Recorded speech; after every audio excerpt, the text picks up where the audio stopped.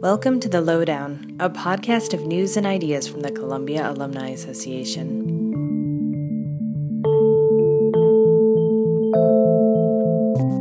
This week is the second installment of StorySpace at Columbia from the Office of University Life. If you haven't heard part 1, go back to last week's episode and listen to it. But here's a quick refresher. StorySpace at Columbia is a new storytelling project that presents personal and inspiring stories from students across Columbia. So today we continue with our theme of identity, with 3 stories about learning. Not the academic kind of learning that we find in the classrooms across campus. This is learning that comes from overcoming our fears and discovering our strengths. And just a quick advisory, some of these stories have some strong language that may not be suitable for everyone. Our first storyteller is a PhD candidate at the Graduate School of Arts and Sciences in Arabic and Comparative Literature. In this story, Sahar talks about finding the courage to stand up for dignity and respect in an unusual place, a supermarket turned mosque parking lot.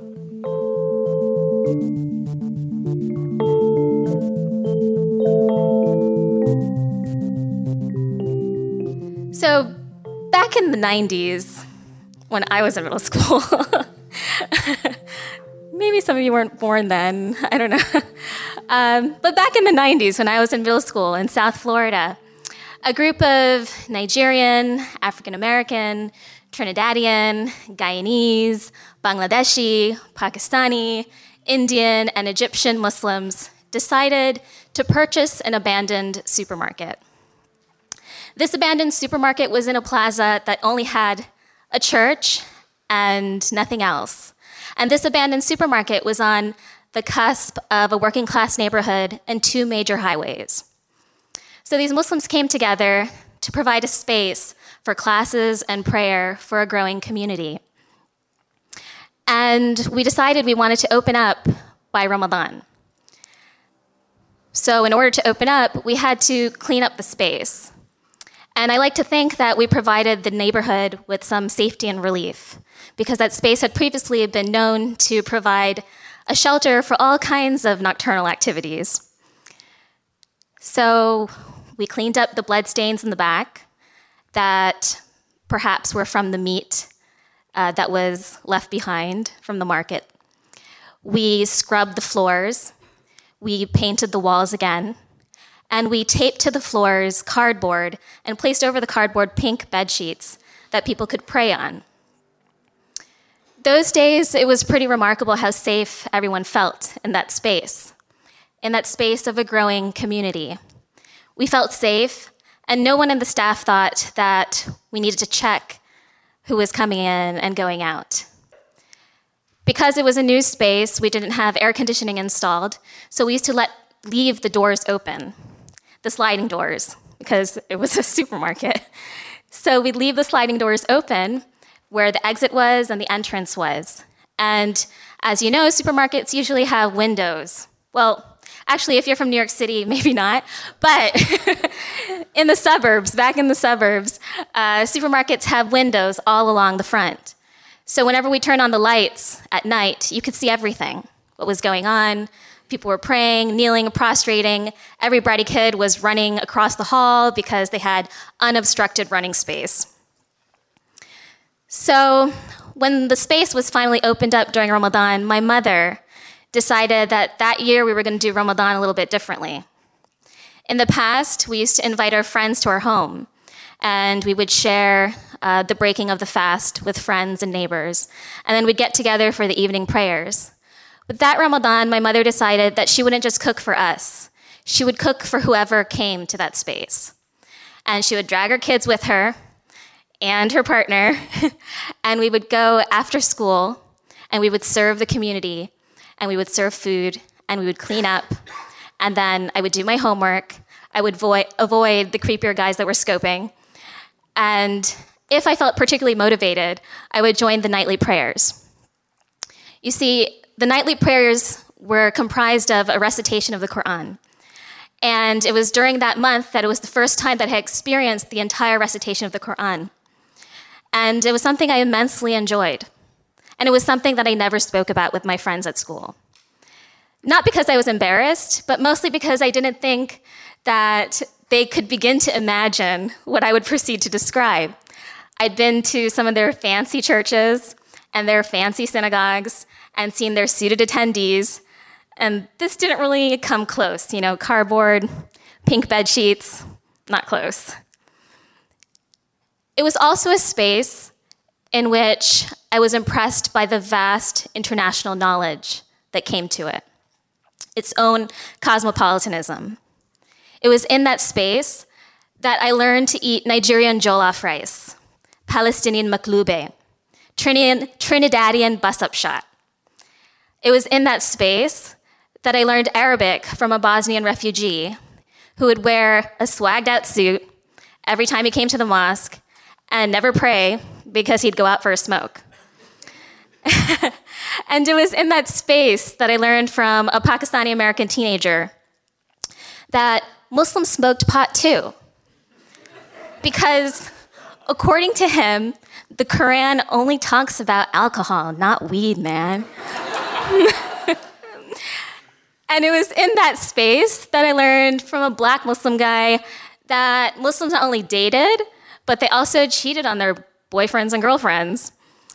And it was in that space that I learned from an adult Egyptian man who broke down in front of my 12-year-old self and sobbed, crying about how difficult it was teaching American teenagers when you have an Egyptian accent.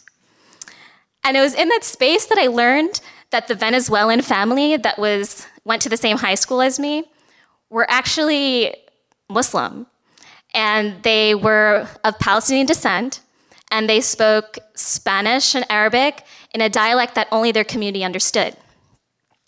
And it was in that space that I met the most rotten toddlers who would run around the mosque space, and their Bosnian grandmother would chase after them with a slipper. And they would talk about every single thing under the sun except for genocide. It was in that space that I learned so many things. And it was in that space that one Ramadan night that was particularly beautiful, the imam was really feeling it. He was reciting the Quran in high tones and low notes, and I decided to take a walk. I walked outside, and I started to pace back and forth, really enjoying everything, taking in the breeze, when all of a sudden I saw two shirtless white boys on bikes riding into the parking lot. I was a little bit curious. I looked at them, and I thought, all right, so, they found some space to ride their bikes. And then I saw two Caribbean elderly women come out of their car to join in for the prayers. Before they could enter the mosque, the two boys started to howl at them. They started to howl and bark, like woof, woof, woof, barking. And they began to spin their bikes around these two elderly women.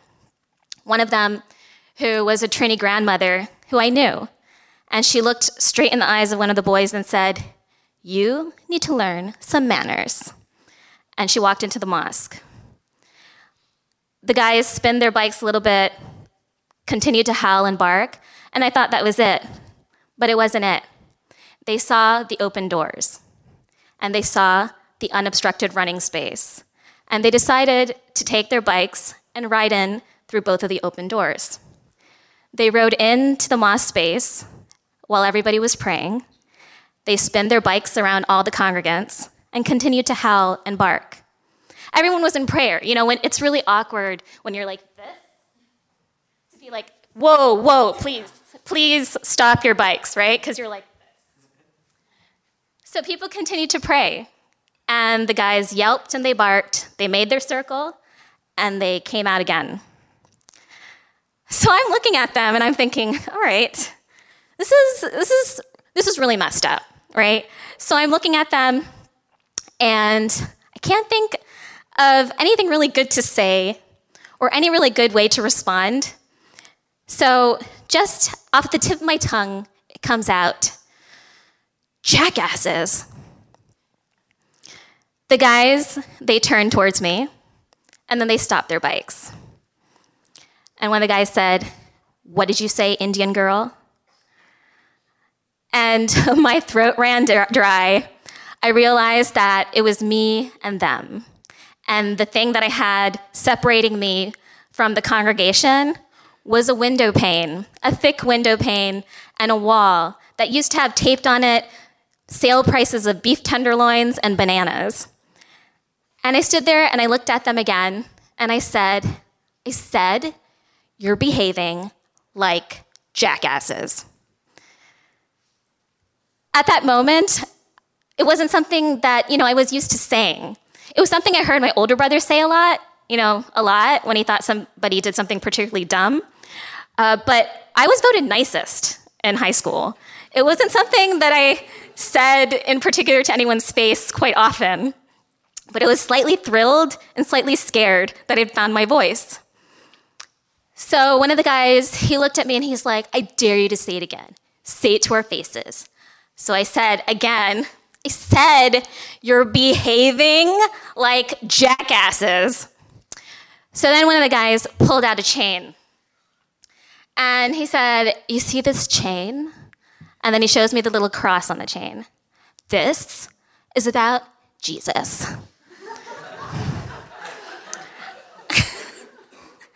What? So I was confused then as well. And I was like, what?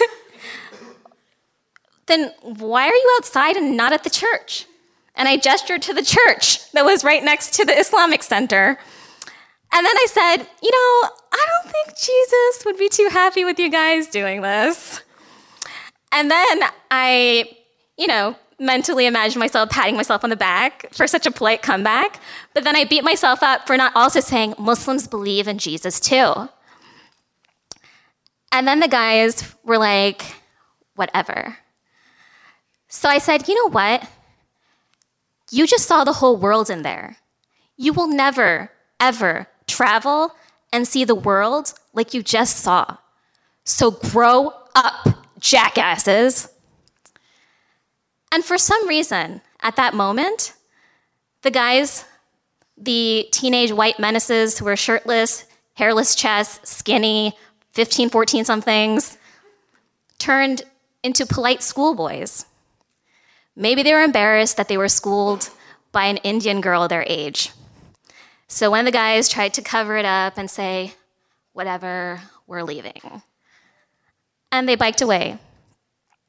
And I walked inside, not really believing what I had just done, feeling a little bit taller and a little bit wiser. And no jackasses ever rode their bikes into that supermarket turned Islamic Center ever again.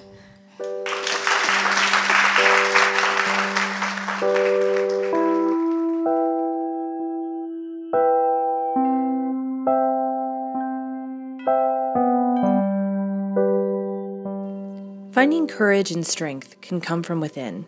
Other times, the pressure to prove yourself comes from outside.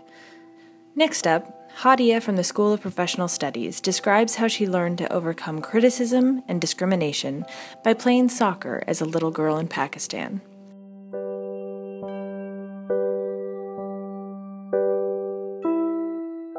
So I grew up in Pakistan, and I think it's a country that tends to make headlines for all the wrong reasons. So you probably know it because of its socioeconomic problems or the fact that it has one of the most abject, records of violations of women and girls' human rights.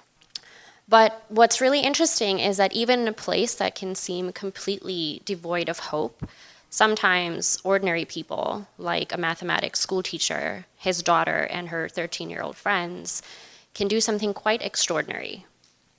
And it all starts with a soccer ball. So in this story, it's 2001. It is about 2:30 in the afternoon in the middle of May. And the sun, this is a merciless sun. Like New York City's heat wave has nothing on it. And it is beating down on this cracked cement floor that is supposed to be the basketball court that we play on. And we just finished basketball practice, so I'm helping gather all the basketballs and clean up. And suddenly, out of nowhere, a soccer ball escapes from the duffel bag, and it rolls right into the middle of the court.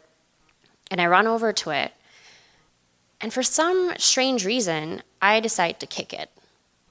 And I watch as it sails right across in this perfect arc straight into my coach's hands, and she's shocked. And then she says, "We have got to get you playing football," which is what we call soccer in Pakistan. Growing up in a country like Pakistan, I knew that it was just amazing for me to be able to play sports at all, even if it was inside the four walls of my school.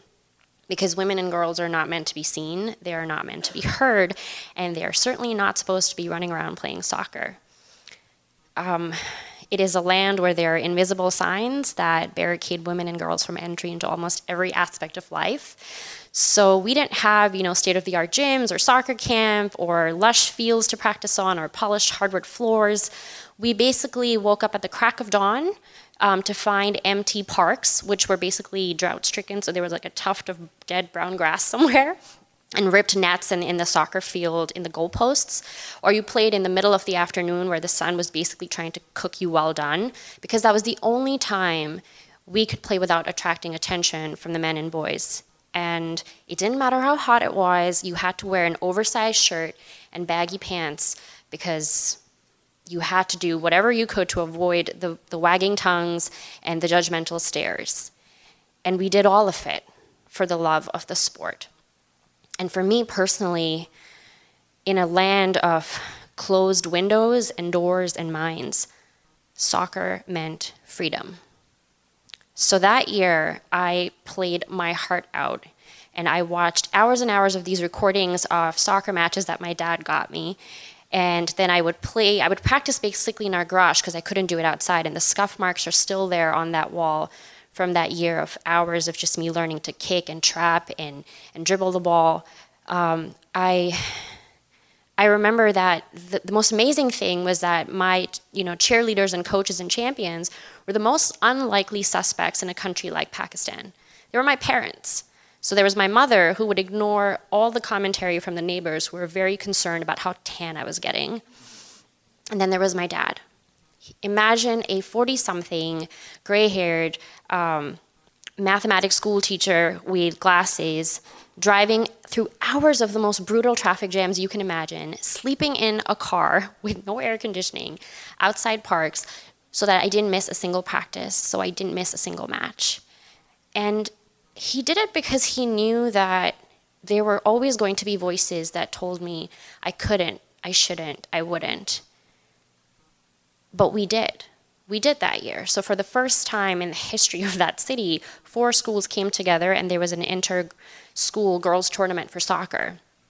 And my team won, and that's a great story. And I can tell you, great stories about like leadership and teamwork and what I learned on the field. But I think the most important thing for me was learning to play soccer on an unequal footing in an inherently unequal place, because that was the best training that I could have gotten for life, which is the greatest unequal playing field that we are ever going to be on. And that's what brought me as an 18-year-old to this country with just a suitcase and a map and instructions on how to get to campus. It was that carried me through the most bizarre situations where there were always people telling me that I couldn't, I shouldn't, I wouldn't, because I was a woman, I was a minority, I was a foreigner, I was an immigrant. And I realized that the answer to that is always going to be, I can, I have, and I will. Thank you.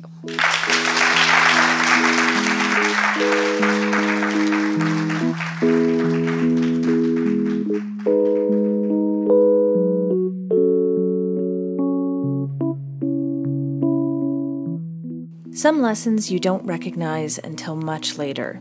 In our last story today, General Studies student Michael reveals a learning struggle that defined his past and a new concept that helped him become who he is today.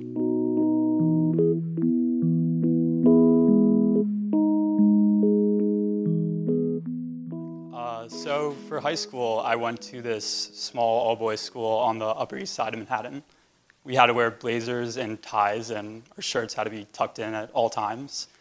We weren't actually boys, we were gentlemen.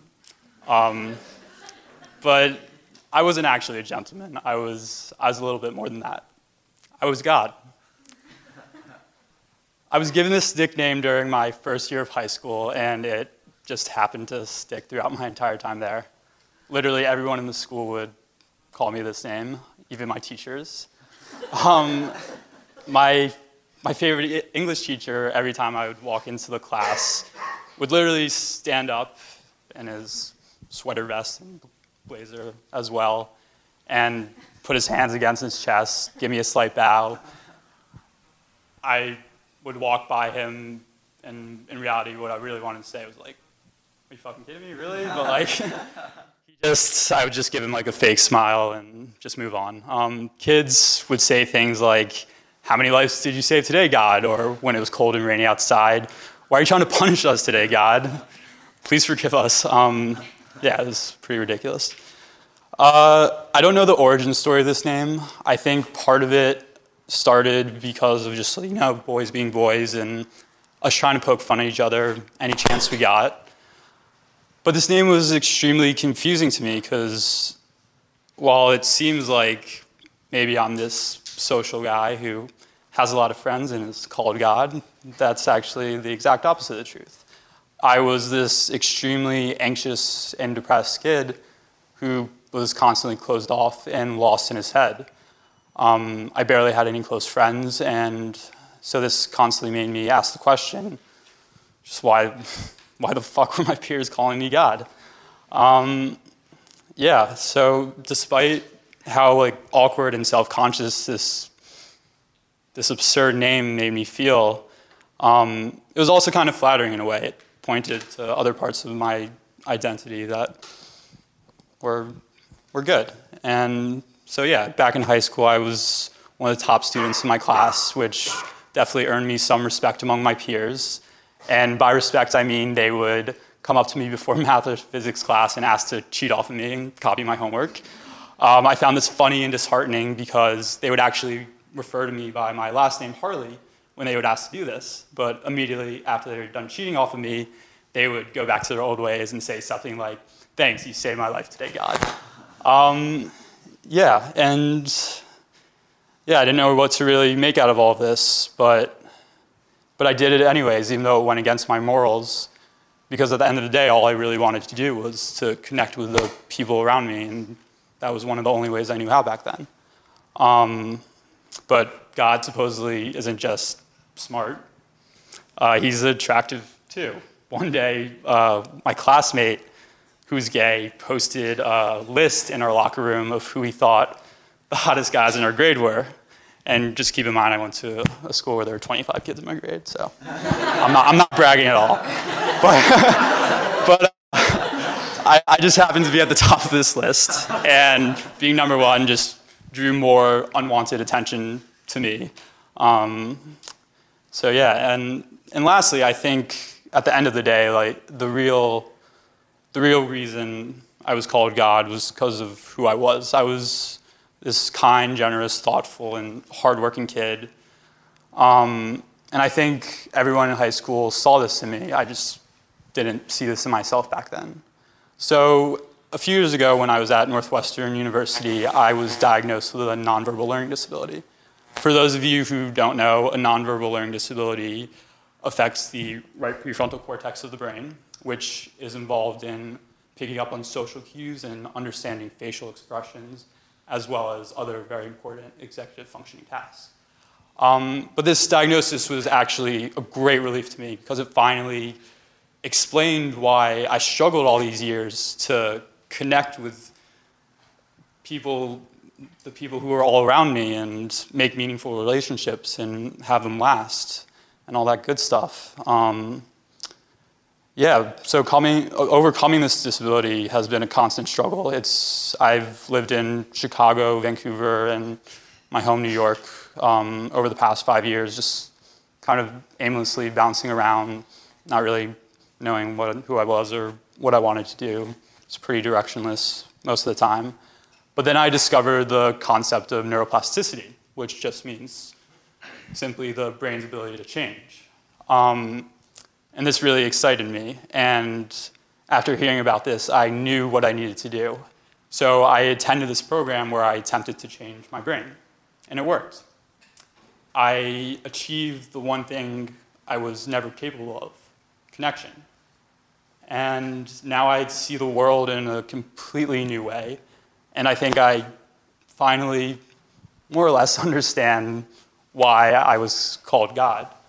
I think my peers gave me this nickname that I couldn't hide from because it was their only way to connect with me. And that's the main point, that I've always been someone who is worth connecting with. But life is funny. Just recently, one of my friends from high school texted me to congratulate me on getting to the School of General Studies. It's my first year here. He went on to point out that Obama had gone to GS. His next text read, "Looks like there are big things in store for your future, ... I was in my room at the time, and I just looked at my phone and laughed. Honestly, I wasn't that surprised, even though it's been 6 years. And then I asked myself the question, what would be the easier job right now, being president or being God? Thank you.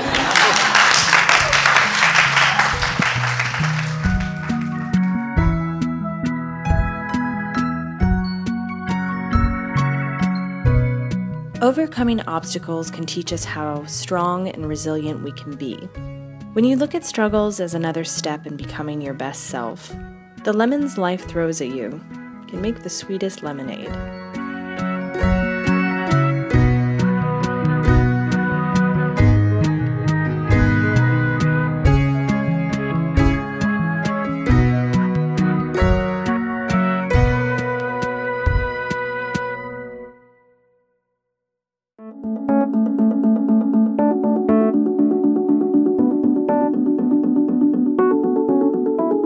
Thank you for listening. This episode was the second in our series with the StorySpace program. Stay tuned for our next and final installment on November 18th. This episode was produced by Shanna Crumley, the Columbia Alumni Association, and the Office of University Life. To get event updates from the Office of University Life, download the University Life app by visiting their website, universitylife.columbia.edu.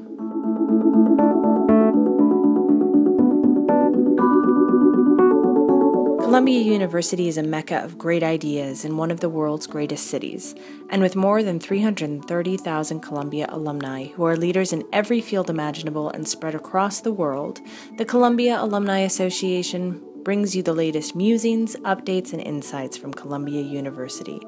Learn more about the Columbia Alumni Association at alumni.columbia.edu. And to get even more news and ideas from Columbia, check out thelowdown.alumni.columbia.edu.